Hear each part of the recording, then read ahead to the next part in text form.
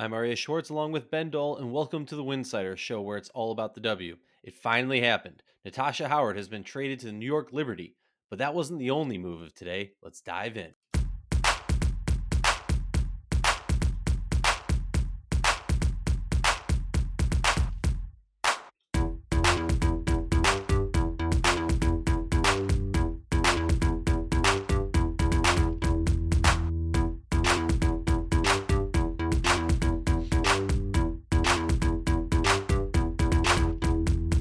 If you like our show, please consider joining our Patreon community, patreon.com/Winsider.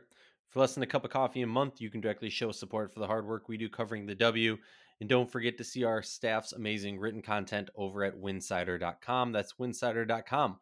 While you're over there, I'm just going to highlight two things for you. One, our overseas tracker. It's live. You can see where your favorite WNBA players are playing overseas all in one place. And the other one that might be more pressing is the free agency tracker done by Ben Dull, where you can see where all the moves are happening, what it impacts, who it impacts, and how it's going to play out. Well, Ben, Natasha Howard, Megan Walker, Kia Nurse, Kiki Herbert-Harridan, Steph Talbot, Sammy Wickham, Katie Lou Samuelson, and a bunch of draft picks changed hands today. My head's still spinning from the day. I'm sure yours is too. You have the advantage of being 3 hours behind me. I don't know how that helps you in this situation, but in general, I think it's a positive in regards to covering the W. Ben, break down what happened and tell us how you're feeling. Today was a neutral. Today was a neutral time zones day. I think we would say. When did this come out? Basically mid afternoon or early afternoon for you. That's acceptable on Pacific time, right? It's not. You didn't wake up to like I guess there is the negative too when these teams like to get, the Connecticut Sun must hate all West Coast reporters when they kept breaking everything at 9 a.m. East Coast time. Yeah, I don't know. And obviously, West Coast always wins. Actually, watching games at a normal time. But hey, let's get to it here. So, to summarize before we go, kind of piece by piece, we have New York ending up with Natasha Howard and Sammy Whitcomb both in on sign and trade deals. 4-year deal for Natasha Howard, basically an upper max salary, reported as 215,000 as opposed to 221 and change for the start of that contract. Sammy Whitcomb, 150,000 and change, both years protected, and the number 6 overall pick in this first round of this draft. Phoenix ends up with Kia Nurse and Megan Walker. Seattle ends up with Kiki Herbert-Harrigan, Katie Lou Samuelson, Steph Talbot, the rights to Talbot. We'll see what happens with her, at least for, as far as 2021 is concerned. And two 2022 second round picks from the picks that belong to Dallas and New York. Minnesota ends up with the 2022 Phoenix first round pick. That pick went on a journey today from Phoenix to New York to Seattle, now to Minnesota, and Dallas got the number 1 overall pick in the 2021 WNBA draft, already holding 2, 5, and 7 in the first round this year. So again, we're going to go piece by piece here. Some of this essentially it all touches each other in some way, mainly for Seattle and New York. And some of this stuff is a little bit more isolated, but the natural starting point is the New York and Phoenix part of this, where Phoenix gets the 2 players, and then New York got number 6 from Phoenix, and then they got that Phoenix first round pick again, which went on a little bit of a journey. So the part we can get to later, right, is this part of this was a precursor in the Natasha Howard piece of it. And clearly Seattle preferred a pick, I would think, over maybe the players that they could have just gotten from Seattle. But the Phoenix part of this is more interesting, right? Where do you want to start with them getting those 2 players? I think it's a really interesting move. I think it's pretty clear to me, at least, what this means, right? We know Diana Taurasi signed a 2-year contract, right? So we know she's with the team for 2 more seasons. Whether or not she lasts longer is not here nor there. I mean, we were talking about before we got on the show. To me, it's a pretty clear move. I mean, I said I think Phoenix walks away today with their head held high, saying we won this, right? And you very wisely, as you normally do, rebutted, yeah, but it kind of relies on Kia Nurse resigning next year because they are, they've kind of tied their hands in a certain respect to what they can do down the line. Respectively, I think they look at this and they go, okay, Seattle's not the powerhouse they were last season. LA's not the powerhouse they were last season. We feel pretty confident about what we've seen going up against Vegas, who's, probably one of the bigger, if not biggest powerhouses in the league right now. And, chips in. Let's go. Double down or nothing. Diana Taurasi's here for 2 more seasons. They've made it clear over the past few years that their goal is to win a championship before Diana Taurasi is gone. They're not in a situation where they're saying, oh, let's make this long con. Let's make a long play. They're saying, like, let's see what we can do right now. Now, Walker and Nurse definitely sign or signal towards the future for possibly somebody like Sophie Cunningham, right? Or possibly Shea Petty. What's going to happen with those players is yet to be seen. But in general, I think, Phoenix has to be walking away saying, hey, we got that much closer to winning a championship this year. And that's kind of what their goal has to be. I mean, what do you think about them? Well, they better feel good about it. They just made the trade. They haven't played any games yet, and they sent out a future first round pick. And so, but this was one of the trades I wrote up, by the way, for Phoenix to make, with the thought being, is trading 2 picks You don't really get to worth it? humble brag that, Ben. Shout out to you for predicting it, but continue. The so the question Phoenix had to answer with confidence to make this: is it worth it to trade out 2 first round picks? And to get Kia Nurse, yeah, she's going to be a restricted free agent next off season. They just did this dance with Shatori Walker Kimbrough. They traded for her last year, knowing she would be a restricted free agent, and the math won't really change for them if they still have their 4 max players next year. And so, as far as thinking ahead for Nurse, if you still have those 4 players, you're going to hope she basically takes the kind of contract that Kia Vaughn took, somewhere around 110,000. I mean, that is about. I mean, they can't really do anything better than that. So, but that is getting a year ahead. Obviously, they're in a win now mode, and Kia Nurse is going to help them a lot in 2021. You figure she's going to start on the wing next to Skylar Diggins Smith and Diana Taurasi.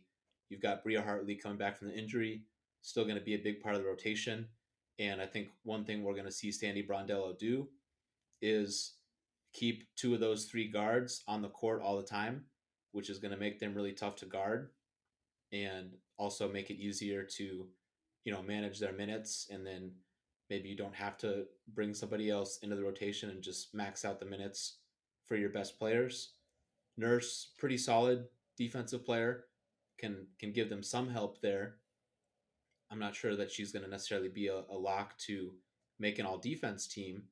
And then she's also a quality 3 point shooter. You can run some plays for her. Nurse is also excellent in transition. She is really fast, which was really shocking when she first got in the league.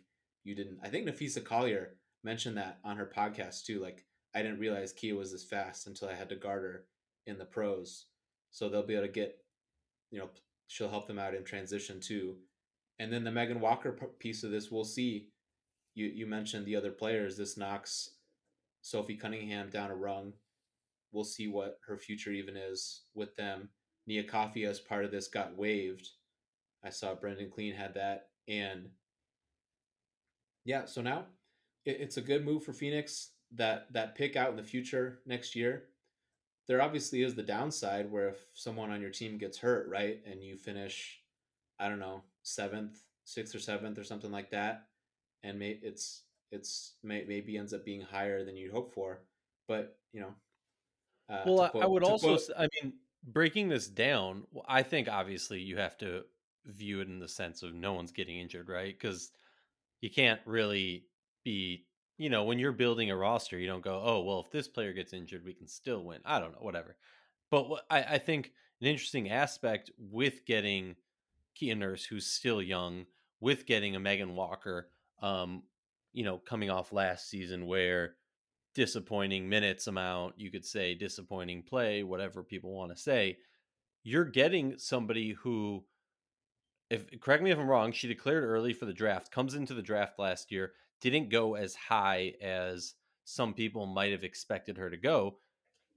But if you put her in this draft class, would you pick her as a top 6? Would you pick her with that 6th? You know? And that's kind of the way I view it is she's essentially them saying, okay, I think there's an underlying theme, if you ask me, about the GMs in this league's perception of this upcoming draft class. Now, I think a huge aspect of that, and I know you and our other co-host Rachel, who's not with us today, who's just too busy breaking all this news and is now having a lovely calm dinner with her family while we're debating this. But I guess I think people might look at it as a sense of this shows how weak this draft class is in the perspective of the GMs. But I think also a little bit underrated is that all these players in NCAA right now have another year of eligibility. So it might not necessarily be that, oh, I don't think this draft class is that good. It might be a situation of, well, there's a lot of uncertainty. How do I know someone, I might have my eyes set on someone, but they might not declare for the draft. And we won't find that out until what, like a week before the draft, 2 weeks before the draft. So if that's the situation, I'd rather take someone who at least is already in the league. Thoughts? Well, thank you for finally cutting me off. I was going too long, but I was wrapping up by saying I was going to quote the great modern philosopher Sam Presti: "Scared money don't make none." Uh, Hopefully, this one person gets that reference. But That person the ain't me. so no, I don't think there's any reason really to fret too much. To be clear, after I laid all that out, to really fret over Phoenix was this too big of a price to pay? When you phrased it as thinking about it as draft picks, well, it's totally fine to think of Kia Nurse as the number 6 kind of pick in this draft, and frankly better than some of those players because again the problem for Phoenix, they're trying to win right now, and what obviously gets lost sometimes in draft analysis is it doesn't happen right away for every single player. They aren't going to step in and be amazing and have it all figured out from day one, especially in this role where you got to play next to 3 ball dominant guards that really know their role, and possibly Brittany Griner. You got to just make your open shots and play your ass off on defense. And Kia Nurse fits that to a T. And to get Walker as part of it too, if you're kind of thinking of her possibly as that that second first round pick here, it's somebody that can stay on the corner and bang a bunch of open threes, which is the one thing they really need her to do offensively. How much can she develop to contribute as a solid defensive player, maybe add a little bit offensively to her game, which we didn't see a ton at UConn off the dribble, but I think she does have the body if she continues to work on it to be able to take one or two dribbles, to attack some closeouts to play off of her shooting ability. But Nurse is the big piece here, and without getting too caught up in what happens next year, if you had to circle really one thing in terms of who they're really going to count on in the playoffs, right? This was the thing you had to circle. If they could have an incredible shooter at the 4, that'd be great. Or if Brianna Turner just became a 40% 3-point shooter. But we know what the market is there, right? It's just really hard to find shooting at that spot from Well, somebody heck, going to it's play. hard to find a big, right? I mean, the market for a big in this league right now is just ridiculous. But that's a different episode. Sorry.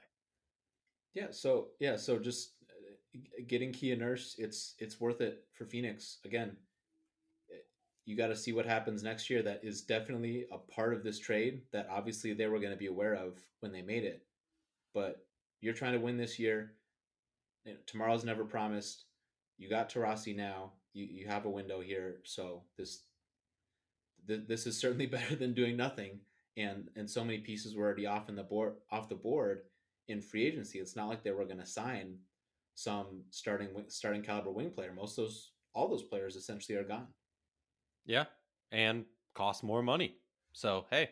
It costs more money this season. So, all right. What's next? What are we moving on to? Because I'm still my head's on a swivel. The main event, Natasha Howard ending up in New York, and what Seattle got in return. So we're just gonna take the Steph Talbot, Sammy Whitcomb part separately after this for people listening, and then the other transactions. So the meat of this here is New York getting Natasha Howard and sending to Seattle getting the number one overall pick, that 2022 Phoenix first round pick, and then New York's second round pick next year. So before getting into like Natasha Howard, what it means on the Liberty, all this stuff, I think the part to talk about here is what do you make of this return in terms of look at everything you could have possibly asked for to wrap up. By the way, a point on that previous one, like getting Megan Walker as Phoenix. I would have loved Jocelyn Willoughby. Obviously, I talk about her a ton, but New York keeping her, by the way, among all these transactions today, that seems to tell me something that they feel pretty good about her. But what do you make of what should Seattle have asked for? What do you make of what they got? And is yeah, how do you like this for Seattle when you're just trying to get something back? Honestly, like it's a tough situation, right? I mean, from I don't know how to word this without getting myself in trouble. From some things that I've heard, Natasha Howard, obviously, and based on the CBA, correct me if I'm wrong. Tasha Howard, if getting cored, would have to give some uh some signal of being all right with this move. Is that correct? Well, yeah. I mean, why why would it have happened in the first place, or why wouldn't Seattle just Well, yeah, re-sign I her mean, if all they right, wanted to we're be there? putting together the pieces. I'm not Yeah. burning anybody here by saying that Natasha Howard wanted to go to New York. And so, from my understanding of that, it puts you in a really tough situation, right? Let's look back at Sylvia Fowles wanting to go to Minnesota. Let's look at Elena Deladon wanting to go to DC. And I'm sure there's a couple other similar situations more recently that I'm blanking on right now, as you commonly get a blank right at the right moment. So for me, it's like Seattle was in a rock and a hard place, right? Going into this off season, you had Sue Bird, Natasha Howard, Sammy Wickham, and Alicia Clark. Well, the only one you're keeping of that whole setup is Sue Bird. So if I'm Seattle, I'm sitting here and going, okay, I understand all these players are gone. What can we do for a short-term gap? Because similarly, I'm sure Seattle's looking at it as we still have Sue Bird, who's been playing great. Jewel Lloyd has been growing and getting better and better. Brianna Stewart is, off an MVP season or second MVP season, is looking really good. Or sorry, excuse me, only one MVP season. I apologize to all the South Carolina fans. Asia Wilson won MVP this past year. Don't attack me. But obviously, Brianna Stewart was in that discussion and there. So honestly, I'm scratching my head and I'm going, okay, what's going to be the makeup of this roster? What positions are people playing at? They signed Candice Dupree, and if I'm Seattle, I don't know. I don't know how to judge Seattle's moves in this, honestly. Um, you didn't catch me off guard with this, but every time I try and talk about it, I just get more confused. So let me flip it to you and ask you, and then I'll just tell you why I disagree with anything you said. Because for me, it's a situation of like I personally I have a lot of faith in Jordan Canada and Mercedes Russell. Don't have a lot of faith in Morgan Tuck, Epiphany Prince. Latska. I'm not going to butcher her first name. I hope I didn't butcher her last name. You've hyped her up enough in my ear to get me excited to see her play. And as with all the hype around her, she did have some great spurts during this past season. But I'm looking at it more so as like if you're trying to make a push for a championship run right now, like I said before, I gotta say that the Mercury are walking away thinking, "Hey, we won today," and Seattle, I guess, are licking their wounds. I don't know if that maybe that's too far, but obviously they said we want draft picks, but then said we'd rather push a draft pick away for Katie Lou, which is down the road in our discussion. Sorry, Ben. What are your thoughts on this? My head's all over the place. Yeah, so with Natasha Howard being core, first I think it's important to lay out some examples. from what we've seen recently in these kind of trades, right? So Liz Cambage with the Wings requested a trade, and that one strung out quite a while, right? You know, I was there in Vegas at the preseason game, and Liz arrives in Vegas, right? So that one really took a while. That went into the offseason, but Dallas ended up getting Mariah Jefferson, Isabel Harrison, and the first and second round picks of Vegas in the following year, which ended up being 2020. Skylar Diggins Smith, the next year, Cord requested a trade, ends up going to Phoenix. Dallas got two firsts in that last year, number 5 and number 7, and then a future first, Phoenix's future first. So now compare that to this one where Seattle gets the number 1 overall pick. And before you get into all this stuff, right? Oh, they're telling us a lot about this draft class, all this stuff. You traded the number 1 pick in a draft for a player that wanted to go to your team. And I just think it's an interesting shift if you look at that Cambage package and then compare it to the one for Skylar and then the one for Natasha. And as these situations keep happening, right, it isn't all that uncommon for a star player to ask out, even if they're Cord. I just wonder, as a big picture thing here, before getting to the teams, it's interesting. We seem to be trending in a direction where teams are still getting an awful lot for players that are out the door, which I would just say is a little surprising here. You can also lump in DeWanna Bonner here, even though she was a true unrestricted free agent that fetched 3 first round picks. So I just think that's interesting because I would imagine teams thinking about this and putting themselves in the shoes of a team as someone that might have to do this in the future. It's like, man, why do I have to give up this much for a player that wants to come to my team? So arriving finally at this for Seattle, it just I'm kind of surprised, I would say, to start, that New York was willing to do that in the first place, because unless you're just feeling all this pressure to just get it done, right? Let's talk about this piece of it here. What's the rush? Why not just say no? Forget about what you think about the draft class. It's the number 1 pick. I can pick whoever I want in this draft. They did end up getting number 6, but it just couldn't you have waited and just whittle Seattle down and wait for him to. I just think that piece of it is really interesting, and I just wonder how much that'll be discussed. It probably won't be discussed as much as it should be. I think that's a really interesting aspect that needs to be discussed more. I mean, I always view it in the sense of both teams. Like, I view it from both teams should be holding out as long as freaking possible. If I'm Seattle, then I go, okay, Tasha Howard isn't going to sign. Cool. If we're not getting what we want, I understand there's, if they're not going to get Natasha Howard this season and then, have the same issue next season, whatever and whatever, and this just goes on forever. I get it. There's also this idea that you should do right by the players, especially one who's brought you multiple championships. So I get it, but I almost feel that there was more pressure on New York just because of how bad they were this past season.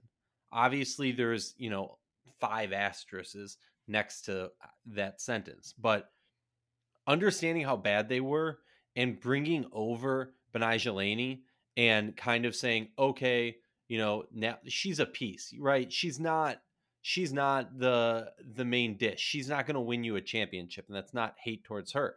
You need some other pieces to bring together for that to happen. So I almost view it as there's more pressure on New York being in such a big market, having all those crazy New York fans, up in Jonathan Cobb's face saying, well, what are you doing? What are you doing? This is crazy. I think there might be more pressure than we're giving credit on New York to make the correct moves to bring players in and give them at least a fighting chance. I mean, they're a playoff team now, right? Well, you're right to point out that they're the team receiving or trying to receive the big name. They should feel pressure, right? You don't want to have to wait to a situation where it's the draft or even you're approaching training camp and you still can't get this done, right? You don't want to have to wait. You want to know what's happening. You want to be able to drum up that excitement, but you want to know who's on your team, right? So for that side of it is important. I think it's more so for the other side is, how much are you really kind of willing to dig your heels in, but also ultimately what do you really want out of this deal? Like I asked you about New York and what would you want, and just scanning New York's roster, obviously the number one pick comes to mind as something you would ask for. And looking elsewhere, right? Okay, you're not getting Sabrina Ionescu. I've brought up Jocelyn Willoughby, and Seattle ended up getting some players at the forward spot, which that we'll talk about. That would have been a player I would have liked to have, but as I mentioned, New York must have wanted to keep Jocelyn to some degree, so maybe that's a player where they kind of put their foot down. Kylie Shook, maybe if you believe in her as kind of being a backup big, that's a little bit further down. And Asia Durr, you have to wonder, with Asia's current bout with COVID, I just think it would be tough to imagine a team trading for her, eh, just with that as they're trying to see what happens there. So I think that's another part of this that we have to acknowledge. Um, and Seattle really wanted more, or they need more of a small forward ultimately than a shooting guard. So looking at what you could have asked for, ultimately, next year's first round pick from New York would have been nice from Seattle's standpoint as something else to ask for. They did get the Phoenix first. So you don't seem like super fired up about like the negotiation part of this, but how about this? No, Would you I well, rather no, here? So I'll, here's the question: yeah. Would you rather have New York's first next year or that Phoenix pick? I mean, I think Phoenix is going to do better, so I'd rather have New York's first pick for next year. I also think, as we see with the Katie Lou move slightly later on, I think it's pretty clear that, similar to what I said about Phoenix and what I kind of touched on before, was that they didn't want, New York's roster right now. You have some good players. This addition of Talbot could be very positive if she comes over this season. Obviously, being a Olympic season and all that jazz is going to cause issues. So maybe she doesn't come over this season. Maybe she comes over late. For me, it's like Seattle didn't want draft picks, right? As much as they got draft picks, they quickly moved some of those to get a tangible player because they want someone who can produce now, someone that they feel they can get something out of from the jump, a player who, and similar to what you said when it came to talking about Phoenix and these three positions. um there's not many options left. And so I think Seattle basically said, okay, let's get as many picks as we can and then trade some of those picks, uh, into a situation where we can get someone who maybe hasn't done enough yet. Maybe somebody who hasn't gotten enough minutes, hasn't gotten an opportunity, and now we can put them into a specific role and do something different with them. I mean, that's got to be their mindset, right? Yeah, I'm just still stuck on the negotiation piece of this. I mean, the the fact that again, New York, this is day 10 of free agency. We just started, and they threw a number one pick in a trade for someone that presumably wanted to be on their team. So if you're New York, another interesting question here: would you rather trade this number one pick or your own first round pick next year? Which I one do you think think has you more upside? I think next year has more upside. There's just more clarity next year. So that's interesting. Like it's interesting. I don't know how much we're gonna. I don't think I want to really get into a big diatribe on this year's draft class with this, but I'll say this too: the number one pick has changed hands two times today, which just is a crazy sentence to me, regardless of the draft class and even some of the underlying context. But I'll say this too, and this goes for both cases with teams trading this pick. If there is, unless these teams feel absolute 100% total certainty that Ryan Howard is not going to somehow graduate early this season, like this it's a disastrous trade. to give up the number one pick. Like it is a huge going to be red mark on their entire tenure if they did that.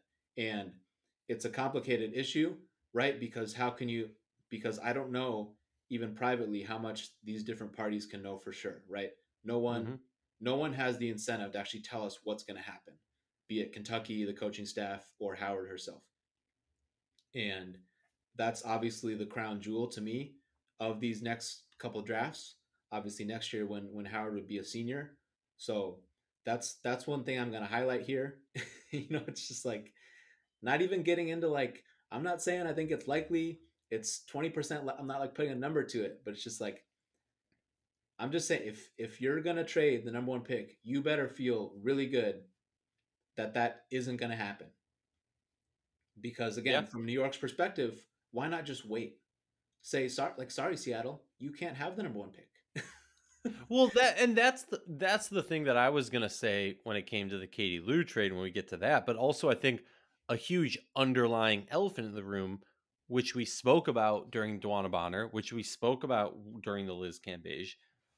There's not, and I understand that every draft class is different, and so it's affected it in a different way. But I don't think we have that consensus understanding of what the number one pick in the WNBA draft means or is valued at in the same way that we have, for the NFL, the MLB, or whatever major league sport it is. It's been clear to find, and I think part of that goes with the age of the league. So it's going to take time before we fully understand that. But I completely agree with you. If there's a generational talent that everyone said Ryan Howard is and will be in the W, hopefully we all get to see that. You know, why are you trading out of the first round, trading out of possibility of getting that? I mean, but yeah, that's a dark, dark rabbit hole we could go down a different time. Which moves next? What are we doing next? Well, sorry, I'm belaboring this, but I have a couple more thoughts I want to get to. So Go for it. for from New York's side of this, again, it's just I don't understand the I guess the willingness to just let go of number one. Again, this early, February 10th, this early in the stage, that just makes no sense to me. On top of just the principle of why are we gonna uh, really give you this great package in a trade? Now, the the Seattle part of this, we'll have to get into the other players too. But I would have really liked to have asked for Jocelyn Willoughby, given their needs. If you're Seattle, and I don't know what else. Obviously, they may have hoped for. Other than that, that can become a pretty interesting side conversation. And the funny part too, like the point I made there before you started was like even Seattle, they got the number one pick, but they clearly didn't want it that bad, so they Right? traded it. So yeah, these when a trade has to happen, it's really fascinating what the offer ends up being, how long it takes, and what the team is actually willing to end up giving. So I think I've stated my piece there. So you had mentioned the next part. We can get to this other Seattle New York component where Seattle gets the rights to Steph Talbot. So we'll see what Steph wants to do this year. Didn't come over this year. It's an Olympic year. You would assume she's going to be a part of Australia's plans. So we'll see what happens there. I think it's an option to play the three, although I think we'll get to Seattle's overall picture, but I think the players they ended up getting are going to be higher priorities to get minutes than Steph, but for sure can be a rotation player. And then New York gets Sammy Whitcomb. I mentioned that's a 2-year deal, protected contract, as reported by Gabe Ibrahim. So what do you make of this Whitcomb part of it? Because one, my first reaction too was like, how much is Whitcomb even going to play in New York? Yeah. I mean, hopefully an expanded role. I was doing this exercise actually. Like, let's talk about the Liberties starting five. Who, like, as of today, right? Obviously Howard, obviously Laney, obviously Sabrina, right? Yep. So now you're looking, do you start, Sammy Wickham? Here's the thing. I'm fine playing her at the 2 and starting her because you have so many other players, you know, Sabrina's going to cause so much attention to her.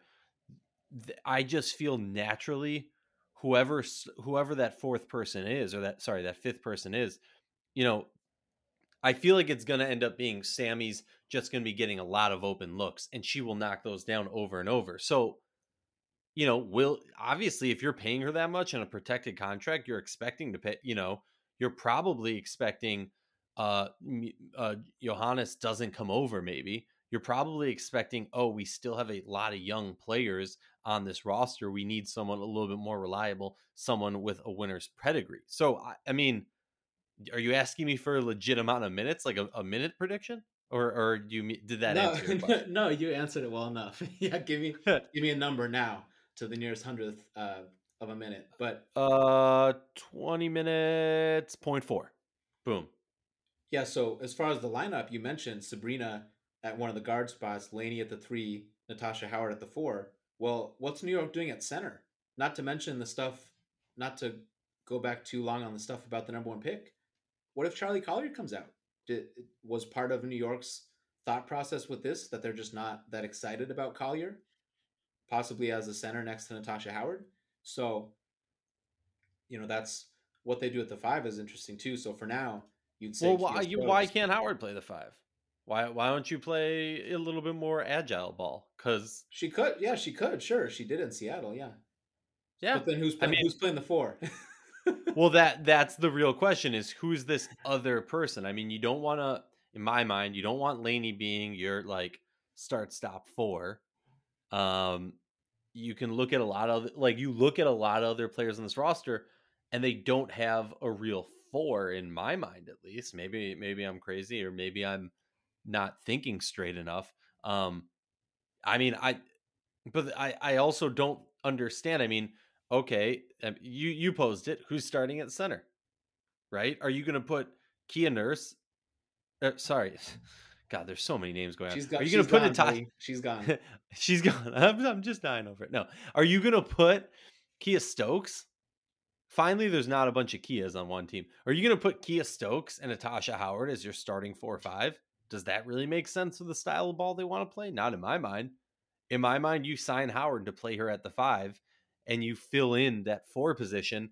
And then you're just playing a really high paced offensive team with a really good anchor in the backcourt Yeah, or and, front court. and and we don't have to get too caught up in the starting, right? They could try to play Natasha at the 4 and the 5 and see how it goes. But just on the question of one of those front court spots and how New York handles the minutes, I thought, and they seem to say some things that indicated like Liana Odom and Jocelyn Willoughby are going to play there some, and they basically didn't at all last season. Now, as they actually get better and comfortable in the league, right, that might get easier, and that might begin to make more sense, and that would help you playing more 4 or 5 out, more up tempo. You can have some more combinations that do some switching on defense. So that part of it would still be really interesting. And looking elsewhere, the draft piece of it too, I mentioned, if Collier declares early, so that possibility seems to be out the window. I don't I don't think I can see a path necessarily where Collier would slip to 6. Same for Awak Kuyer, who is more of a mobile kind of do it all kind of forward that could have possibly been paired with Natasha. And there aren't a ton of 4s in this class either. Jasmine Walker out of Alabama can really shoot it. So I don't know if that's going to become a target for them at number 6. Walker's been a riser for sure, playing really well. Um, and even if that might seem a little high, if that could just be a really important spot for them to plug. So there's one name you can target there. So there's options if they can play Odom and Willoughby there. I think that'd be preferred at least a little bit. What's Rebecca Allen going to do this year too? That could be someone plays a little bit at the 4, or just something more traditional with Stokes and Shook getting minutes at center, and Amanda Zowie B still unsigned. We'll see what happens with her in free agency, but I don't know if it seems seems too likely that a return is going to be happening in New York. So, oh yeah, we were talking about Sammy Whitcomb, weren't we? Yeah. Should we? The rabbit hole that it all goes down. So that part is interesting, right? So for the Liberty, Johannes and Durr, both to me, and so I don't know if you disagree, those two players should absolutely be higher priorities than Wickham in Oh, terms of getting definitely. minutes. Right. So that was just the interesting part of seeing this happen. So Johannes, like we've this is a Eurobasket and an Olympic year. So even if she does quote unquote come over, it's gonna be a pretty disjointed season. So that clearly factors into it. And Durr, obviously we just don't know. And her Well, just her but health is the I biggest think that's priority. part of it, right?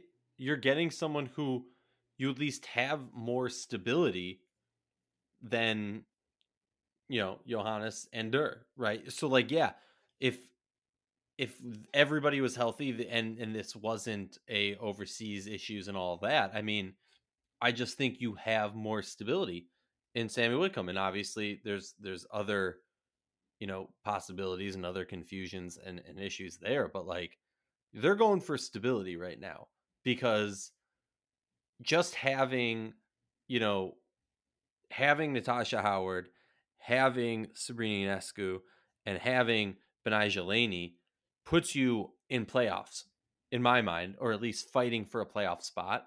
Like I think, I mean, not to steal your quote, but there's 11 teams that will be fighting for playoff spots, and then there's the Indiana Fever. It was a great line that Ben had. I give all credit to you. Uh, you know, I can confirm that statement. Um, for me, I Stealing like all my greatest hits, just like usual. I know, right? Ben says something hilarious, and then I quickly tweet it out before he can.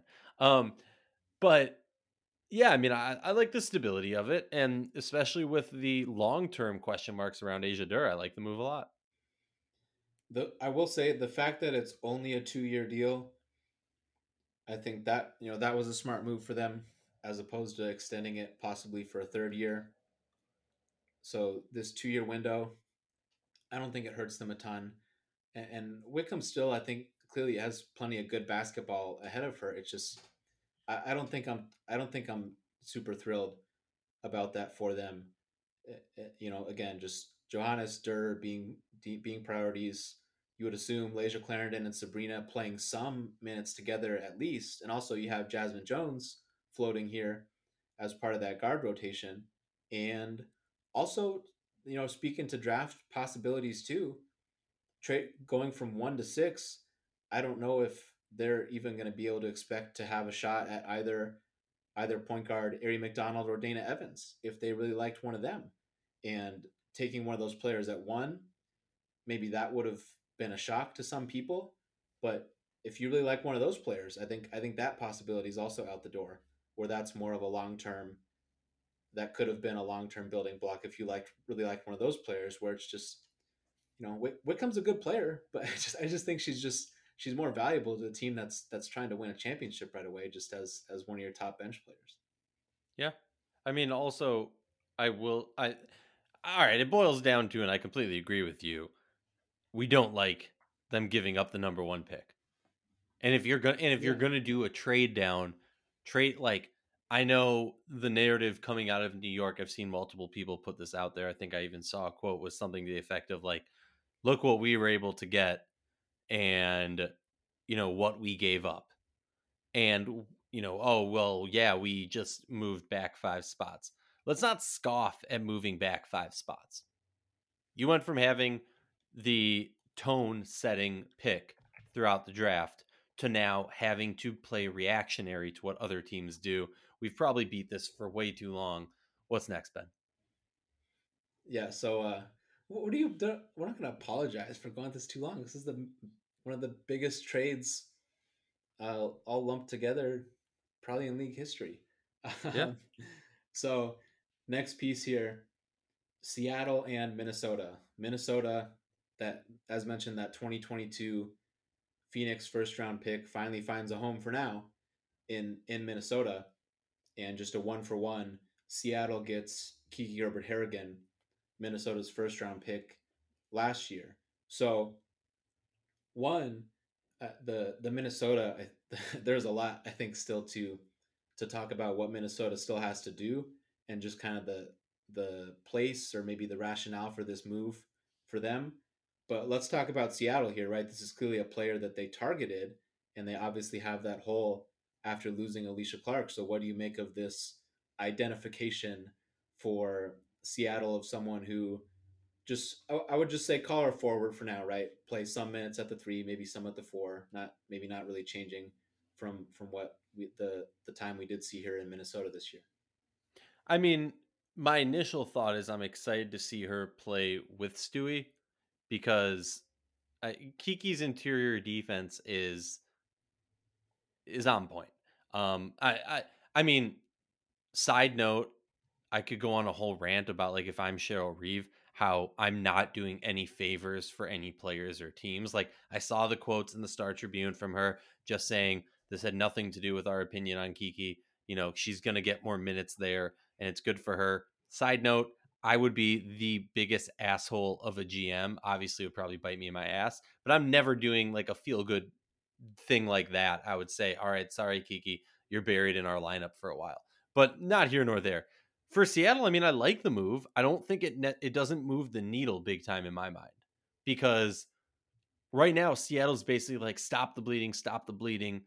Okay, now let's figure it out. Like I said at the beginning of this show, you know, losing Howard, losing Whitcomb, and losing Clark are huge blows to this team. Um, I'm honestly curious for you, actually. Sorry to go on this tangent. What's the bigger loss, Clark or Howard? And I mean for this coming season, not long term. Because looking at it, I don't see a true fit for either of those positions so far, at least. So I'm kind of curious for you to touch on that.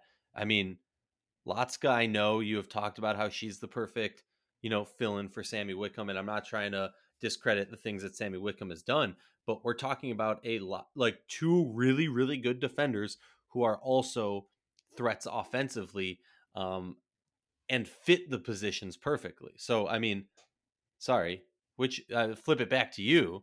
Which hurts more, losing Clark or losing Howard? Before we get to that, I'm going to have to remind you to hit subscribe on this podcast, The Winsider Show, and on another one, The Floor Game.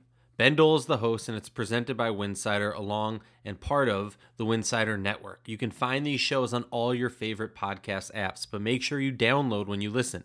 It helps our stats, and in turn gives us the ability to continue and do what we do. Back to the show. For winning a championship right now and just what in general what you could hope to accomplish, I think losing Howard is definitely the bigger loss. Going into free agency this year, there was a really strong crop of wing players, and Seattle didn't end up getting one of those players, of course. Exactly. But if you felt like you were going to lose AC, it's not like there weren't good options, right? So, and if you know if Seattle, if part of their problem was, I don't know, say for example, did you overrate, you know, the odds that she would just resign and maybe not do your due diligence there, but it just, or you know, maybe some of those players didn't want to join their team. The order of all this stuff is obviously complicated, but Howard's the bigger loss. Just all of what she does, all in one package. They aren't going to replace that, right? I mean, she Yeah, was the perfect pair for Brianna Stewart. And I'm actually, you know, really excited for seeing Brianna Stewart this next season because no matter who they bring in, there's not another player who truly fits Howard, right? Like, she's not the most elite 3-point threat, but she is a 3-point threat. She's an elite defender. She's really good offensively. She has the size that perfect, like, she was the perfect pair for Brianna Stewart in my mind. And there's nobody else with that build and athleticism in the league that, I mean, am I crazy to say that? no one else in the league. I mean, there are players that could have been could have gotten the job done for Yeah, them. but I'm For I just think, I mean, all right, Asia Wilson pair it up there. Okay, cool. I'll give you that one. Um But other than that, I mean, like I'm struggling to find a player that I think, and maybe it's not a recency bias, but just a bias of seeing it actually happen versus like not having a PS5 and play and just like saying, "All right, Ben, pause the podcast. I'm gonna go play a bunch and just mess around with the rosters, and we'll see what I think of later." You know what I mean? Like, so maybe I'm completely biased on this. I just think Howard was the perfect pair in the front court for Stewart. Obviously, it's easy to say that when they win 2 championships. Um, sorry, go. part of the part of the problem for Seattle is how are they going to be good defensively while still not having major slippage offensively with what they had with Natasha. So the Mm-hmm. defensive part of this, the newly signed Candice Dupree, if if you're trying to close games with Dupree and Stewart and closing games against the best teams and on a playoff stage with that caveat, they're going to run into the same problems that they did before they got Natasha, where they're just going to get destroyed inside by the big centers. Like Dupree is a pretty good physical analog to Crystal Langhorn when they were doing that. So you're gonna have that problem. Dupree isn't gonna be getting out 35 feet from the basket, disrupting people with her length, right? She just doesn't have that. If they try to have that aggressive style, guards are probably just gonna see a target on her chest and just try to dribble right around her. And if they go to some of these other options, Mercedes Russell, not quite the same kind of athlete, and move like that defensively does give them something against the bigger centers. But then offensively is probably going to take some stuff off the table because she just isn't going to stretch you out at all to the 3-point line. Ezi Magbagor, how much can she do in year 2? I think it might be asking a little bit too much right away from Ezi to really expect her to do the majority of that when it's really winning time. And just what is she even going to be offensively if you plop her in with their best players on those biggest moments. So that'll be interesting. And you know it, yeah, let's get more to Seattle at the end. You moved us off of Herbert Harrigan here for a little bit, which is interesting. Like I mentioned, Willoughby as a target to have maybe gotten from New York. So they went and they used one of those picks to get Herbert Harrigan instead and Katie Lou Samuelson, who we're going to get to. Right now, it looks like it's going to be Samuelson and Herbert Harrigan dueling it out and just kind of splitting those minutes at the 3, right? So are those players going to make their open shots? Absolutely. And I think Lou is going to give them some more shooting, being able to run off of screens, do stuff on the move, even put it on the floor a little bit. Herbert Harrigan certainly has more defensive upside than Samuelson.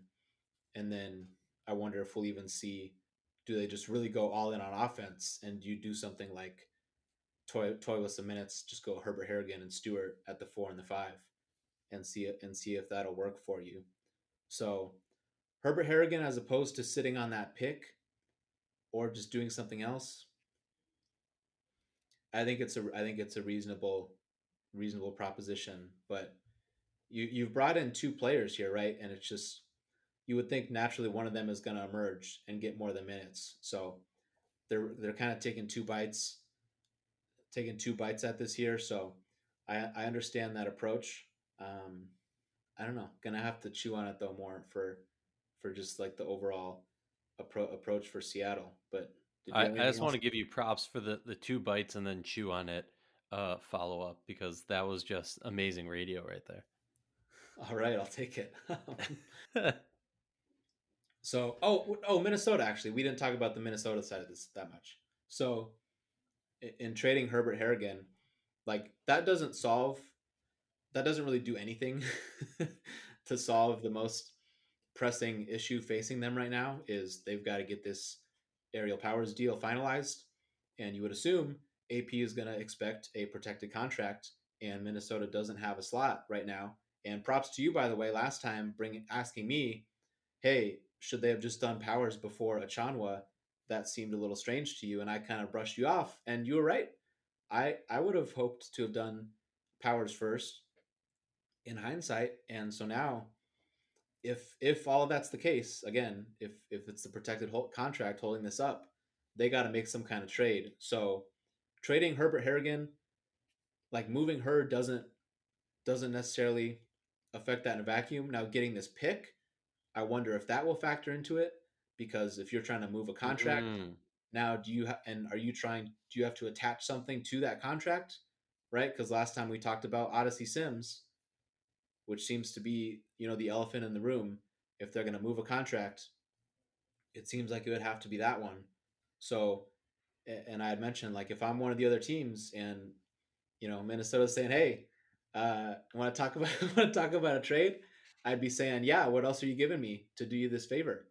And a first round pick would be, or a player, I guess, one of Minnesota's What players. what teams uh, what teams do you think, cuz here's the thing. We live in a 12 team league. I'm curious looking at that, and I already expressed my opinion of like I hold on to Kiki cuz like you said doesn't really do anything. In worst case, you have a player that you can hold on to and creates more of an appeal. I did not, I'll give you credit. I did not think about using that draft pick as a kind of, oh, I'll throw this in with Odyssey Sims. An interesting aspect also is Odyssey Sims is somebody who, at the time of the contract, it was a little bit, I remember being like, holy crap, like, what are they doing? Guarantee this is really going to bite them in the ass. Nowadays, that 119 is not looking too bad. So it's not even like the issue here is the protected contract, right? It's not the fact that it's such a ginormous contract. Like, obviously, it's different if we're talking, a vet minimum that's guaranteed, fine, whatever. Um, what teams come to mind when you think of who would, you know, who would take Odyssey? There aren't very many if you're just looking for a team. I mean, New York, in theory, like, I think it's worth asking them. Cap space isn't their biggest issue, but I would think, looking at their roster, from their perspective, I'd say we're good, right? We got Sabrina, we got Leja Clarendon, we got some of these other younger players that are going to handle the ball, so we don't really need to do that.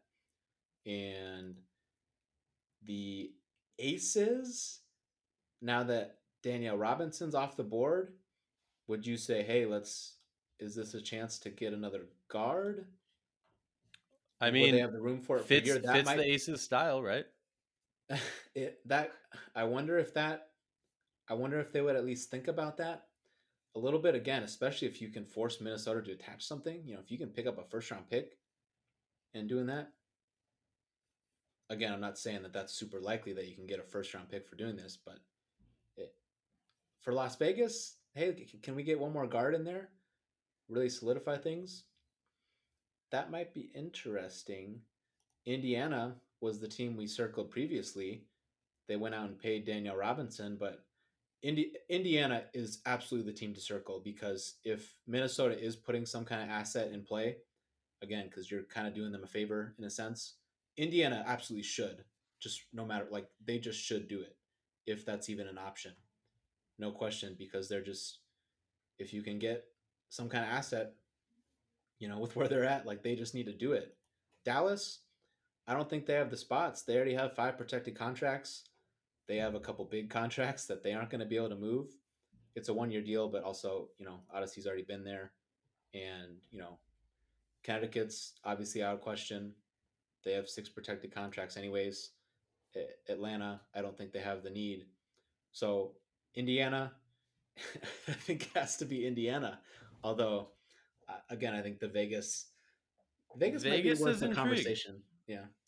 Vegas has intrigued. Also, I could very well see a team saying, you know, Sims is just the price tag to get a draft pick, right? Like, But who else other than I mentioned? I just don't see how it works, just financially and just them wanting to do it. well, all right. Did you have another Atlanta team? was a team that while I don't see the fit, I completely, when you said Vegas, my eyes opened up and I was like, ooh, that's interesting. Um, didn't think about them. Now I can't not think about them.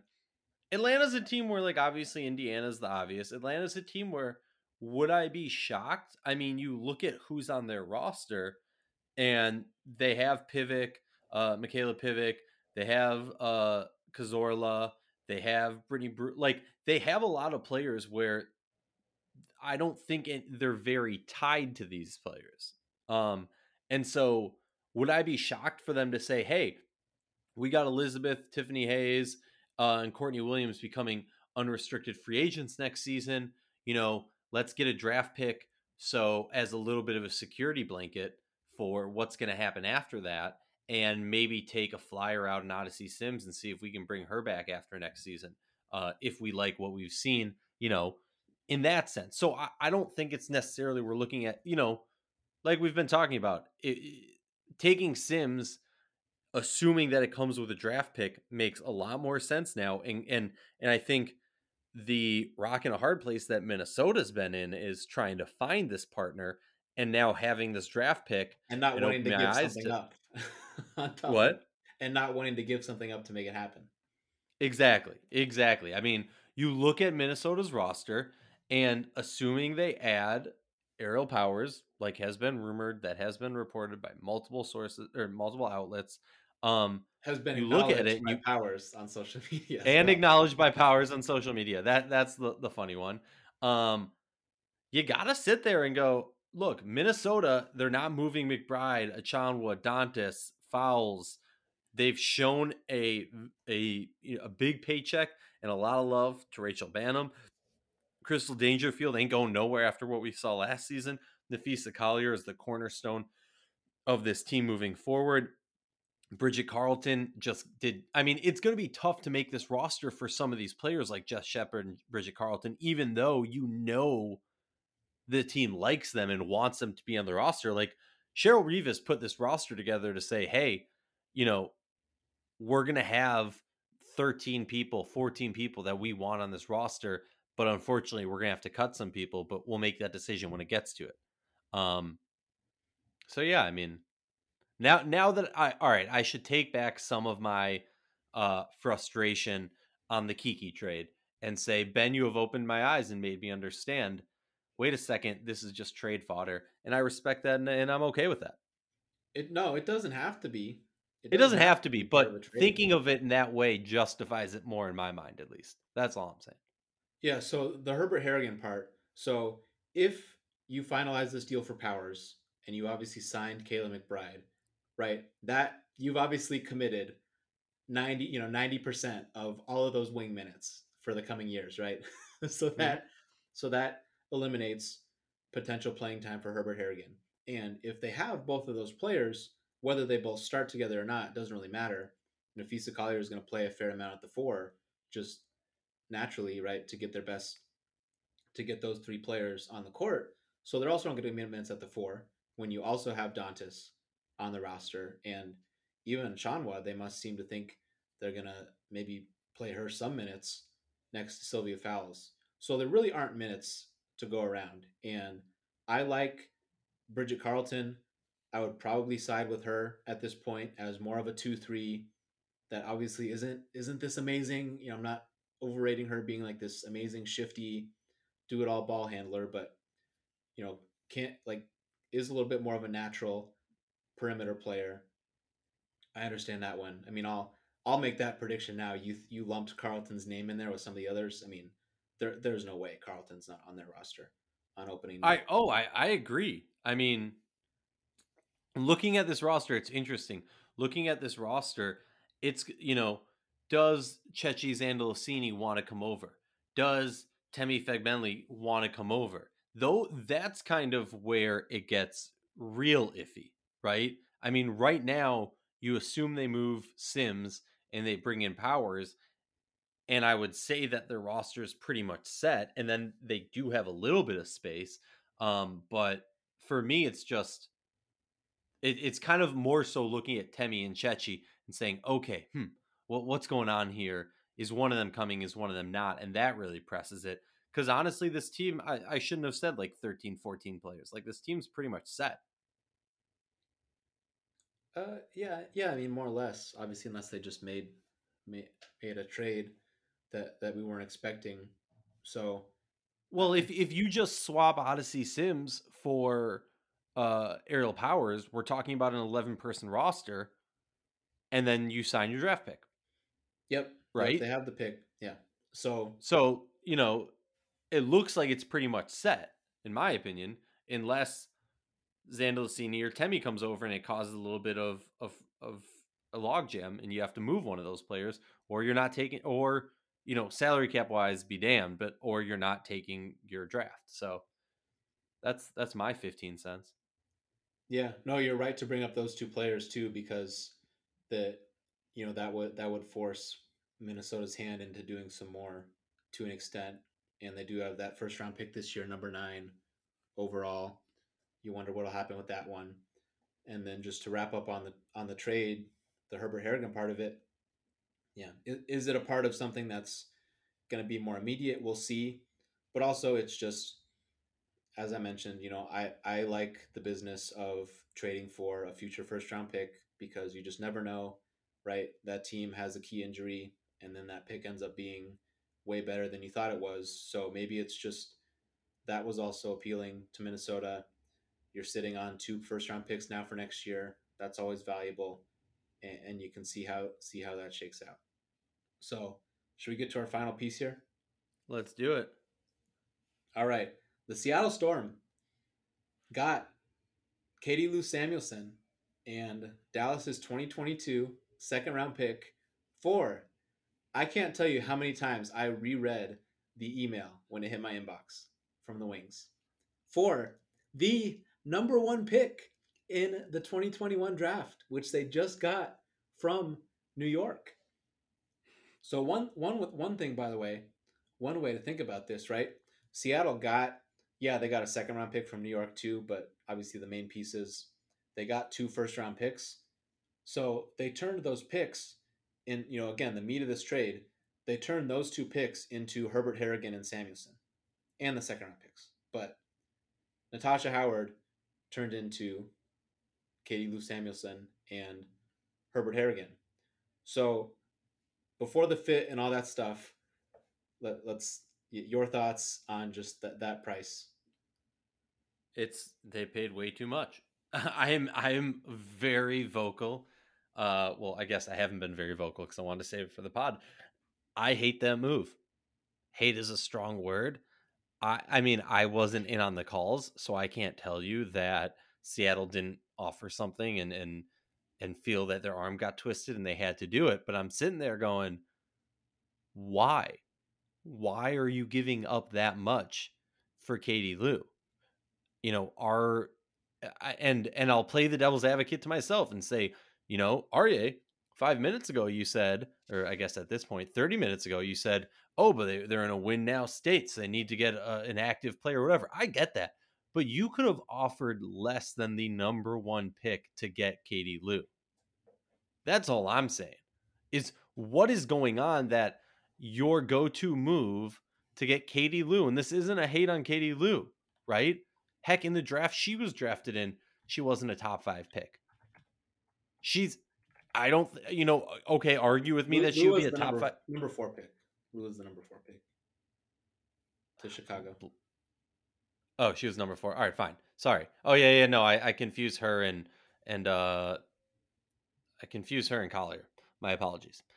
But I also remember when they picked her from Chicago that year, scratching my head saying she should not have gone this high. What was going on? What was this move? But yeah, no, I mean, now you've completely thrown me off my wheels and I feel completely embarrassed by making that last comment. But no, in all honesty, I'm just sitting here scratching my head going, why are you giving up the number 1 pick? I don't care about anything else. If you're giving up the number 1 pick, you better be getting, a yearly, someone who's in the mentions of yearly awards or who won a yearly award. Maybe that's oversimplification, and I'll accept that and acknowledge that. I'm pissed off right now. If I'm a Seattle fan, I'm pissed off.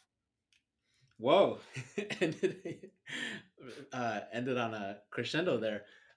Yeah, I think the price was way too much to pay just for Samuelson. Again, we'll get to the fit and how this will look for Seattle and all that stuff later.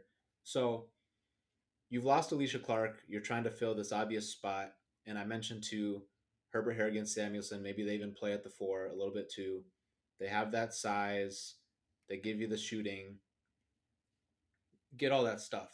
But just what was Samuelson's market to also again, I questioned New York for being willing to trade the number 1 pick, especially this soon.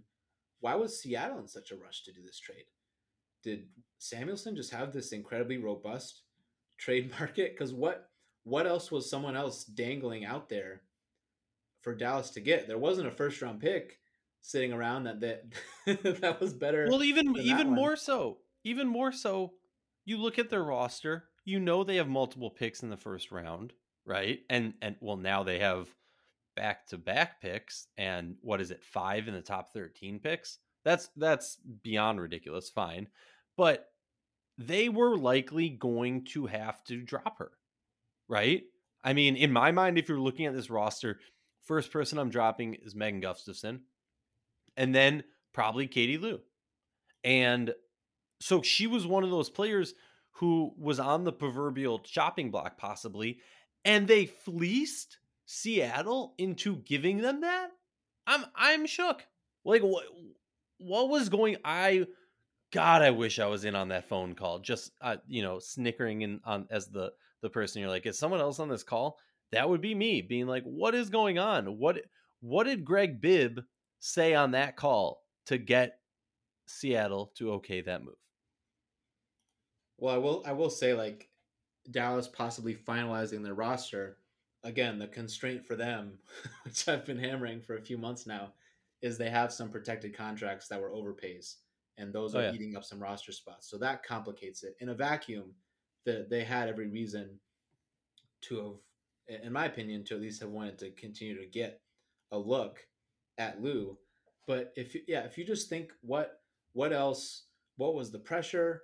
What were they worried about? Someone else having this amazing offer to swoop in and get this player? Like, was Indiana willing to trade for Katie Lou? Right? Because just like what else? I don't see Atlanta trading 3. So just like for that, so like what else was even? Oh my goodness! Because it's just hilarious to think about how fast this happened. Right? This was announced, and obviously a lot of this stuff may have been agreed to before today, obviously. But the fact that it comes out so fast, it was hard not to laugh too. Right? Like you imagine, because if it didn't happen ahead of time, it's like Seattle calls up Greg Bibb.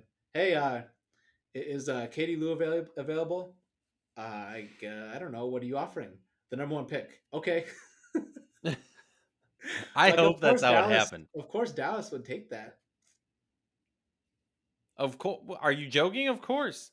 If I'm Dallas, I'm sitting there and I'm going, okay, how can we take all of our draft picks that we have now? How can we move them in a way accompanied by a player or two on our roster? Not that, whatever. How can we, move back? How can we translate these 5 picks in the top 13 to getting us an extra one in next year's draft, first round, an extra one in 2023's first round? Something to that regard is where I'm looking. If I'm Dallas, I'm saying, sending out a league wide email. Hey, anybody interested in getting back in the first round? Hey, anybody interested in you know, doing a little swapperoo? So we'll give you one of our first round picks and you give us, a first round in like 3 years, 4 years, 10 years. I don't care. Keep moving back. And obviously there's the give and take of who has the upper hand in that conversation. But if I'm Dallas, I'm making it clearly well known. Hit me up if you want to get in the top of this draft. Okay, so let's get to recapping or retracing the steps for Katie Lou Samuelson, right? So drafted by Chicago, and in that trade last off season where she ended up in Dallas, you really have to factor in the Astu part of this too. So that basically, the Astu part was part of the Skylar Diggins Smith trade, but I really view that as one trade. So Dallas got Samuelson, Chicago's 2021 first, Astu. Chicago got Azrae Stevens and the Phoenix 2021 first.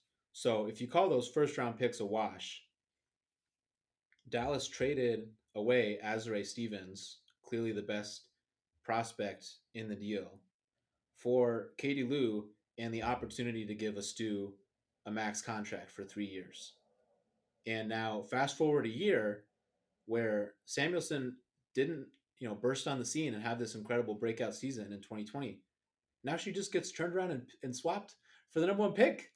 It's like if you're James Wade, can you like wait? No, she's actually on the sky. The first round, the number one overall pick is mine now. Yeah, I love it. I'd be pissed. It's just, again, it's really bizarre. And again, it's like I might sound like a broken record, and this part of it might not sound very interesting, but just also the timing of this. Like you had to do this now. You had to trade the number one pick that I don't even think New York should have been willing to give up in the first place. You had to do this right now to go get Katie Lou Samuelson. It just it's incredibly bizarre. And I've seen the point on social media already. Well, it shows us what the GMs think of the draft class. Well, one, what if they're wrong? Right? Yeah. It's just, yeah, like, yeah, maybe they don't really think that highly of it. It's a number one overall pick. And again, it's just how can you then take that to rationalize giving that up for Samuelson, right? I pitched Samuelson as a trade target for Seattle for the number 11 pick, right? Not subtracting a one. So, as we'll get to, I really like the fit for Lou in Seattle. I think she can really excel there, but I don't understand why it had to happen right now and why this had to be the price they paid.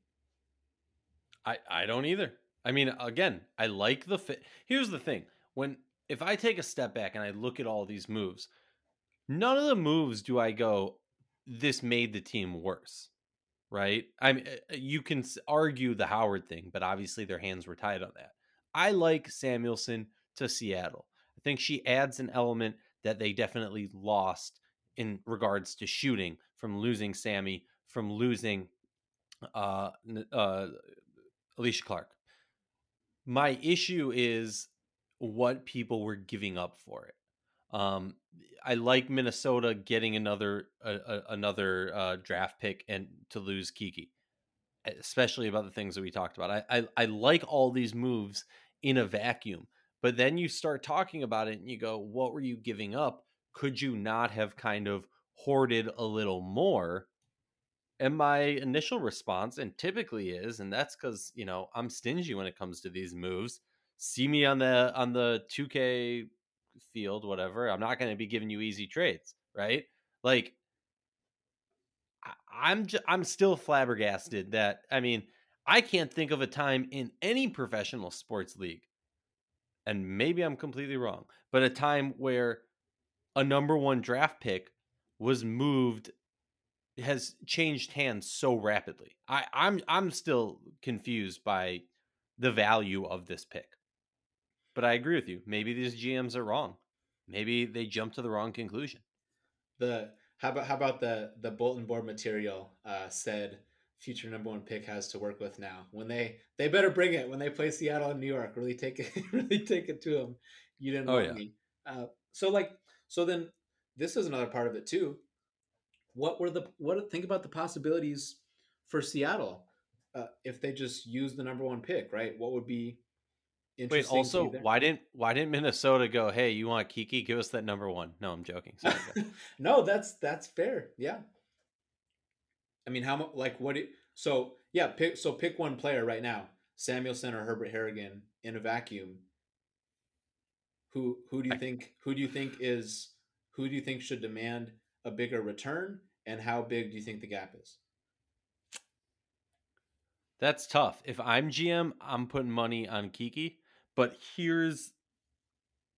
I think it's easy to say that Arya, you're crazy, you're wrong.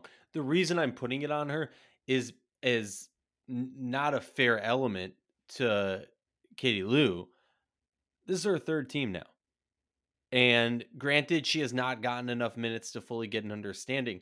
Neither did Kiki. But my thing is that there's more of a question mark of not knowing the ceiling of Kiki, right? And we know a little bit more about Katie Lou. sometimes knowing more can be damaging, in my mind at least. I assume you're flipping it the other way, and if you have the number one pick, you're saying I'd rather, get Kiki for that. What do you think? Or sorry, Katie. Well, I wouldn't. I don't want to trade the. I don't think I'd trade the. I wouldn't trade the number one pick for Gun either to your player. head, you have to trade the number one pick for either Kiki or Katie Lou. Who are you doing it? Well, yeah, I guess there's no harm in framing it like that, but just having to pick one kind of long term as a player on a team, I think I would take Samuelson. I think the gap is pretty small, but I think Herbert Harrigan, until we see more, is more stationary of an offensive threat, Mm-hmm. not being able to That's legit. shoot it on the move quite as much, or even just to show a little more, putting the ball on the floor. I think Lou is a pretty good example of a player where the good things that she can do, it can be easy to lose sight of those and maybe point to some of the deficiencies. Right? Isn't uber athletic, isn't going to be a stopper at any point in her career, isn't doesn't have this amazing quickness, putting it on the floor, going to the basket, but she can really light it up. And I think it's a good example of what you see in the again like what you see in the first couple seasons. That doesn't have to be a predictor of what the player is going to be the rest of their career, because obviously this is going to be the best situation she's ever played in. So Lou, Well, I can see also, sorry. I can see Lou a little bit more as a starter on a team for a while in the league with the shooting, if that really goes through, and you're just going to have to live with, hopefully she's playing next to a stopper most of her career, but even if she's not, you're just going to have to live with that stuff. Where Kiki, I think Kiki is a tweener. I think if you put her at the 3, you can get the shooting, but you're not getting a ton off the dribble. And if she's at the 4, I think she's going to be too slight to play that position full time. So it's close. I think Samuelson would be the preferred target at this point. And now Seattle has both. We'll see how that actually works out. But you were saying And they don't have the number one pick. they do not. So we've man, we've gone a while here. We've covered. So these are all the different pieces. I gave the different components here with these trades. We gave the full terms off the bat. So let's kind of wrap up with some team wide thoughts here, or just looking at these teams as they're constructed now. So let's start with Seattle. Right, they're the defending champs. They had to do something eventually to pivot after losing Alicia Clark. So if you look at their team now, Sue Bird and Jordan Canada at the point, Jewel Lloyd at the 2. They did re-sign Epiphany Prince to factor in off the bench as one of their guards. Kitty Loxa, we'll see if she's a part of the plans this year. Would also be an option there. A Sammy Whitcomb replacement. We can now officially make that prediction now that we know that Whitcomb isn't on the team anymore. And Seattle, by the way, too, they can have room to keep 12 players now. That's a possibility. So that is helpful with how this is shaken out. So then at the 3, we're gonna have to. I think it's Samuelson, Herbert Harrigan. I would think they're gonna have a chance to give both those players ample minutes there.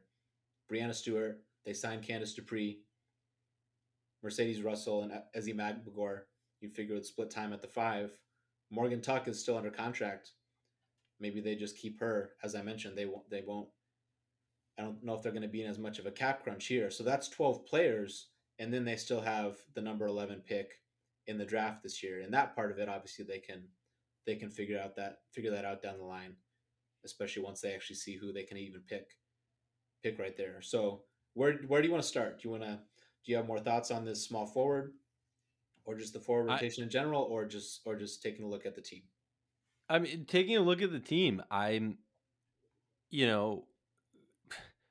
this team's in trouble, right? I don't consider them, and maybe I'm going off the rails right now. I don't consider them a title contender this year. And I hate myself for saying that, having Jewel Lloyd, having Brianna Stewart, and having Sue Bird. But I mean, that's where my gut's at right now. And I can't get over the fact that I just don't think I I think you mentioned this earlier, probably about 45 minutes ago.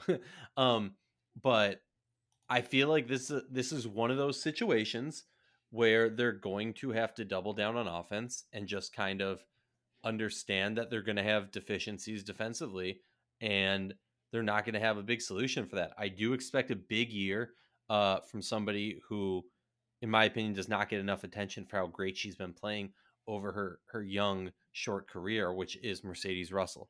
I expect a lot of big things from her. Obviously, there's pitfalls to her game, just like everyone else's game. She's not going to be the perfect fit like Natasha Howard was, but I think she'll do a pretty good job of filling that role. But at the end of the day, I just don't see this team as a start of the day right now title contender. They're going to have to prove it to me over the season. They're going to have to maximize their potential late in the season. Maybe that's too broad of a stroke. That's my thoughts on Seattle. Yeah, so I'll try to trying to be brief here. We can obviously come back and talk more about Seattle. I think they've done enough where they can still possibly compete for a top 4 spot in the playoffs this year. Are they going to be a title contender? I think Vegas and Washington are going to be a cut above them if they keep their team together. We'll still see how it shakes out for Minnesota and Chicago. Chicago. I want to think about it more if I bump them up with those other two or have them on playing with Seattle. 24 hours ago they didn't have either of these two players as these options, so the there was the much more open question of who's going to play the three. Are they going to have enough offensively? So as far as the offense goes, I think they'll be able to do just fine, especially if Locks is an option too, and they're going to have the 3-point shooting still. I think what might be the problem is I kind of wonder if Stewart at the 5 might even end up being ultimately a more appealing option for them. So we'll see. I'm not super high on the Dupree signing, helping them in the playoffs against the best team. I think she can, of course, help them in the regular season. Russell and Ezzy at the 5, I think it's solid. What else were they going to do? So, yeah, I don't have a ton else on Seattle for now. I don't know. I think No, they're still I going to think be that's good. fair, and I think that I think we've beaten that one down. Which team's next? Is there any other teams that you wanted to talk about, or have we kind of? I feel like we went down or down the rabbit hole on all of these teams. But I will say, me, the big DC hater who lives in DC, find it hilarious. I know. I there's something about DC isn't sitting right with me. Just not sitting right with me. I have them as like the top 4 team as the number 4 team currently. But honestly, with the moves that I saw today from Phoenix, I kind of bumped them up a little bit. Not gonna lie. So Well, it's tough for me. let's do New York now. I mean, they're let's not overshadow how big a moment this still is for them, right? They got Natasha Howard. It's a pretty They big are a moment. shoe-in playoff team for me. Shoe Um, in. shoe-in. He's I'll ready. say He's it. ready. Okay. Yeah, I think you assume obviously assuming. So then Uh, you gotta give me 3 teams other than oh God, Indiana I that knew they're you were gonna gonna do this, that so I they're above. immediately regretted shoe-in. Um, all right. So even if it's marginal, who are they ahead of in the power rankings for you right now? Gotta give me 3. Obviously, yeah. No, I'll do it. Indiana, obviously, easy one. Um, sorry, Nikki, Atlanta. Um, and I need one more. And yeah, you're gonna No, make you me do one more. 4 teams missed the playoffs. No, I know. Um, honestly, I think so. I have them as a shoe in.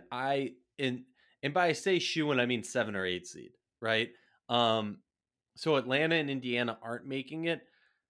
God, this is gonna be freaking crazy of me to say, but Los Angeles Uh-oh. and Los Angeles and Connecticut are 2 teams. Connecticut, they're not going to make the Sorry, playoffs? I did not mean Connecticut. I was looking at Connecticut. I did not mean Connecticut at all. I meant Disrespect. Dallas. Dallas. Sorry, not Connecticut. Dallas. So I think yeah, we're looking at a lot of these, same teams from last year. Because I do think, Dallas is going to grow a lot through just being older, right? But who were they fighting with to make it into the playoffs last year? I believe it was Washington. Washington's leapfrogging up. It's just going to be that much harder. Like in my mind, I immediately regret saying shoe in for New York to make the playoffs. I think it is going to be a rock fight for the 7th, 8th seed. Heck, even the 6th seed. I just think what we're going to see is a a distance, a stiff arm, if you will, for a football reference, between the likes of um, the Mystics, who I'm saying first out of respect, the Aces, Minnesota, and Phoenix. I think there's going to be a level, and this is my gut reaction thoughts right now. Ben's gonna scream at me when we get off the pod. Rachel's gonna scream at me. Somebody else is gonna reach out and call me an idiot for this. I just think those 4 teams are truly going to, the big brother, the big sister move where you just hold their head while the little kid's trying to hit you and give that distance, and then everybody else is just it's gonna be so close. We're not gonna know who's making the playoffs until the last day, except for that 12th seed, which I think the league, the talking heads, you and I, the only people that matter right now in our podcast, is going to Indiana Fever. I love that talking head is an insult, right? Like I just use it. I don't whose know head when to use doesn't it and talk. when not. this is this is what people are tuned in for.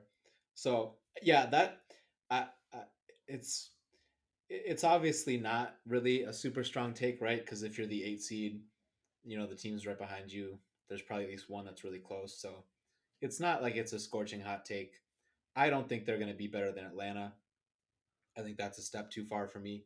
LA is still an incomplete picture, right? Is Shania Gumake playing this season? Maria Vadiva, I think would be like I had said with Johannes for New York. It's if anything, it's probably going to be a disjointed season if LA gets to see her at all. So we don't totally know what their team's going to be like. I might I might have New York ahead of Dallas. Maybe like 60-40, leaning more in their favor at this point to I make the just playoffs. think, I think they're I more in the think 9 to 10 range for me. New York. Yeah, Ooh, so you don't even think they're making the playoffs? they're gonna have a chance. I mean, we said it's gonna be 11 teams. Yeah. Yeah, I don't think I would pick them if the season started today, but I think they'll be right there. I'm just gonna take this moment to apologize to all my friends who constantly hit me up for WNBA advice when they bet. This year is going to be tough for WNBA bettors. Just saying it now. I thought you were gonna like transition into an ad read right there. So to close out on Well, New York, speaking of, if anybody wants to sponsor the Winsider Show, contact me at ari@winsider.com, and your ad could take place during this period of time. anyways, so Natasha Howard in New York, gonna be really fun to see with how they're playing as a pick and roll partner with Sabrina, with Laser Clarendon, and really the rest of their team, Benijah Laney. So that's gonna be pretty fun. Still a post up option. They can run some stuff through Natasha, give her some chances to make some plays, even put the ball in her hands more just from the perimeter, and obviously what she can do to elevate their defense. We talked about the lineups and who's going to play. Well, I think the nice part with Natasha, at least, is I don't think they have to worry about it a ton, right? I mean, still sign. You got to sign the best players that they can get at this point, where they still do need to think 1 to 2 years in the future, as opposed to maybe 3 or 4 before they had made some Mhm. some big moves here. But I could see some, I could see it making sense for them to play Natasha at the 4 and the 5. That'll make sense. So adding Laney and now Howard and Whitcomb too, that's obviously a big deal for when half your roster, more than half your roster was composed of rookies. So obviously an incredibly exciting day for New York, not to overshadow that when we got into more the negotiation part of it and what should Seattle have asked for, what should they have given up. So next team here, Phoenix. I think we hit we hit most of it already, right? Because it was a pretty isolated event. Did you have anything else you wanted to say on them? No, I mean, I just think they made some real. I said this before. I'll say it again. They made some really smart moves to solidify and while there might be some concerns as in regards to injury that we touched on earlier, I think they have a nice amount of depth in the positions that they need. I mean, realistically, there's certain players that if they go down with injury, this team probably isn't winning a championship. But I do think that they added some depth in some places that we haven't seen in a Phoenix roster in a while. This is a much different Phoenix roster than we've seen in a while. So that's my 2 cents. You? Looking at them right now, I think the interesting part is, obviously how much are they gonna bank on Megan Walker playing? I think that is interesting. We'll have to see how that shakes out. But now I think the question for them is, I would guess maybe you have your 10 players. The problem now is that, looking at them potentially finishing their off season here, is I would think you're just going to add a fifth big behind Turner, Griner, Alana Smith, and Kia Vaughn. Going to be rolling with 11 players. So I wonder if that could spell trouble for Sophie Cunningham. And yeah, they can't do a ton. I'm looking at my cap sheet right now, but trying to eyeball it. Yeah, I don't think they can sign a veteran at their minimum salary right now. So they're really in the final stages here. They only have a third round pick left, so I think we're we'd probably have to be pretty close to the final version of this roster here. But getting Nurse, I think that's worth it. So that's exciting for them. Final two teams here. Minnesota, maybe the same. Kind of, have you exhausted everything you wanted to say there? Yeah, you've convinced me that my feelings are less strong about disliking this move. But at the end of the day, I mean, all this means nothing to me if they can't make the Sims move, which brings them Powers. I think this team would be a lot better with Powers. And all of my talk about Minnesota being a top 4 team in the league this coming season is very reliant not only on health and growth of some young players, but very much so Powers joining this team. Go. Of course, you got the agreement. They have to wrap that up and do what it takes to do it. And this trade, like the one they made with Herbert Harrigan, you got to go back to your evaluation of the player, right? If you really believe that Kiki's going to be a high rotation player for a long time, then don't back down from it. Mm-hmm. And then maybe you would still question it, even again if it does look crowded, right? It's not the it's not the end of the world, but obviously, as you touched on, there still might be even more, kind of adding to their roster total, so that they have to kind of figure out. But no, I didn't have very much else on Minnesota. So final team here, Dallas. They keep adding picks. They're gonna get control of the whole first round here. Now I wonder about my another one of my trades I pitched was the trading down scenario for Atlanta and Indiana. I really wonder about that some more now too, right? A quick reaction from you. What do you think of, because you're, as Dallas, you've obviously added a pick you're going to want to use at 1, and you think you still want to use the number 2 pick. What do you Uh, think of flipping 5 and 7 for 3 or 4 with Atlanta or Indiana? I for this coming season, I don't see why you do that if I'm Dallas. I mean, do you want a bunch of picks in a row? I understand. Then you get complete control and you get to pick whoever you want. Like I said before, I mean, my opinion on this is not wavering. You have more than enough picks to get what you want. Use some of those picks, you know, to move back and stay relevant. Because what have we seen from Dallas in the recent future? Their ability to get star power through the draft and get a lot of it. So, obviously, if you're the Houston Comets in the middle of their 4 championship run, or the Storm during their period of time, or during the Sparks, or during any team, having, they have a young roster they can then say, okay, 2 years down the road, we're still going to add a top 10 player in the draft. I just think it's quite obvious in my mind, at least. But obviously, Greg is playing 4D chess. Um, I think you want to move those picks to get into a high draft pick in the coming years. Not this one. Well, but the problem is like if you're trying to trade 7, the other team knows that Dallas is sitting on all these picks. I mean, I don't know, like if Dallas wants a future first. So trade two. Are there real? I mean, Yeah, we but just that talked was about the roster. my idea was trading 2 also. Okay, I'm down with it. If no, but sorry, I misunderstood what you were asking. I thought you were saying move back in this year's draft. If I'm Dallas, I'm saying I want to get out of this year's draft for the reasons we talked about, and maybe get a collection of picks that then I can make a move to get a top 3 pick in the coming draft.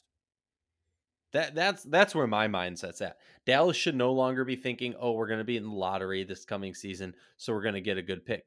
Dallas should be saying, "We're going to be in the playoffs this coming season, so we need to make some moves so that we can continue to grow our youth base, and just keep adding sprinkles to the top." Yeah, so what I was like, I like this idea because, so think of it this way. They've got, I agree on Megan Gustafson. You'd think she's on the outs there. So look at what Dallas has right now. They got 10 players. Mm-hmm. If you take off Gustafson, you tack on 1 and 2, now you're at your 12. And they can't just, I don't think there's no one left that they would just want to waive for nothing, right? Yeah. And then you obviously have those protected contracts, all of them going beyond this year. So you keep 1 and 2, that gets you to 12. If you turn 5 and 7 into 3 or 4, and you can move up, and there would need to be a player you're doing this for that you really like. Then if you're at 13 and you're maybe talking about doing one more trade, or even like, if a Stu just didn't want to come over this year, although why wouldn't you want to collect that salary if you're a Mm-hmm. Stu? Like obviously that would do them a favor. So even in that scenario where they're consolidating 5 and 7 to move up, which could at least be somewhat meaningful, it still seems like there has to be at least one more shoe to drop for Dallas. So I think it's interesting for Indiana because move why not, if you're only moving back one spot, if you're not worried about Dallas taking the player you want, pick up another pick a little bit later, and maybe Atlanta could see that the same way, but I think I'd want to hold on to 3, maybe a little bit more in that case with more teams between you. So yeah, uh, a lot of stuff for Dallas to figure out here, but holding 1 and 2 to really control the draft, that's exciting for what they had to give up.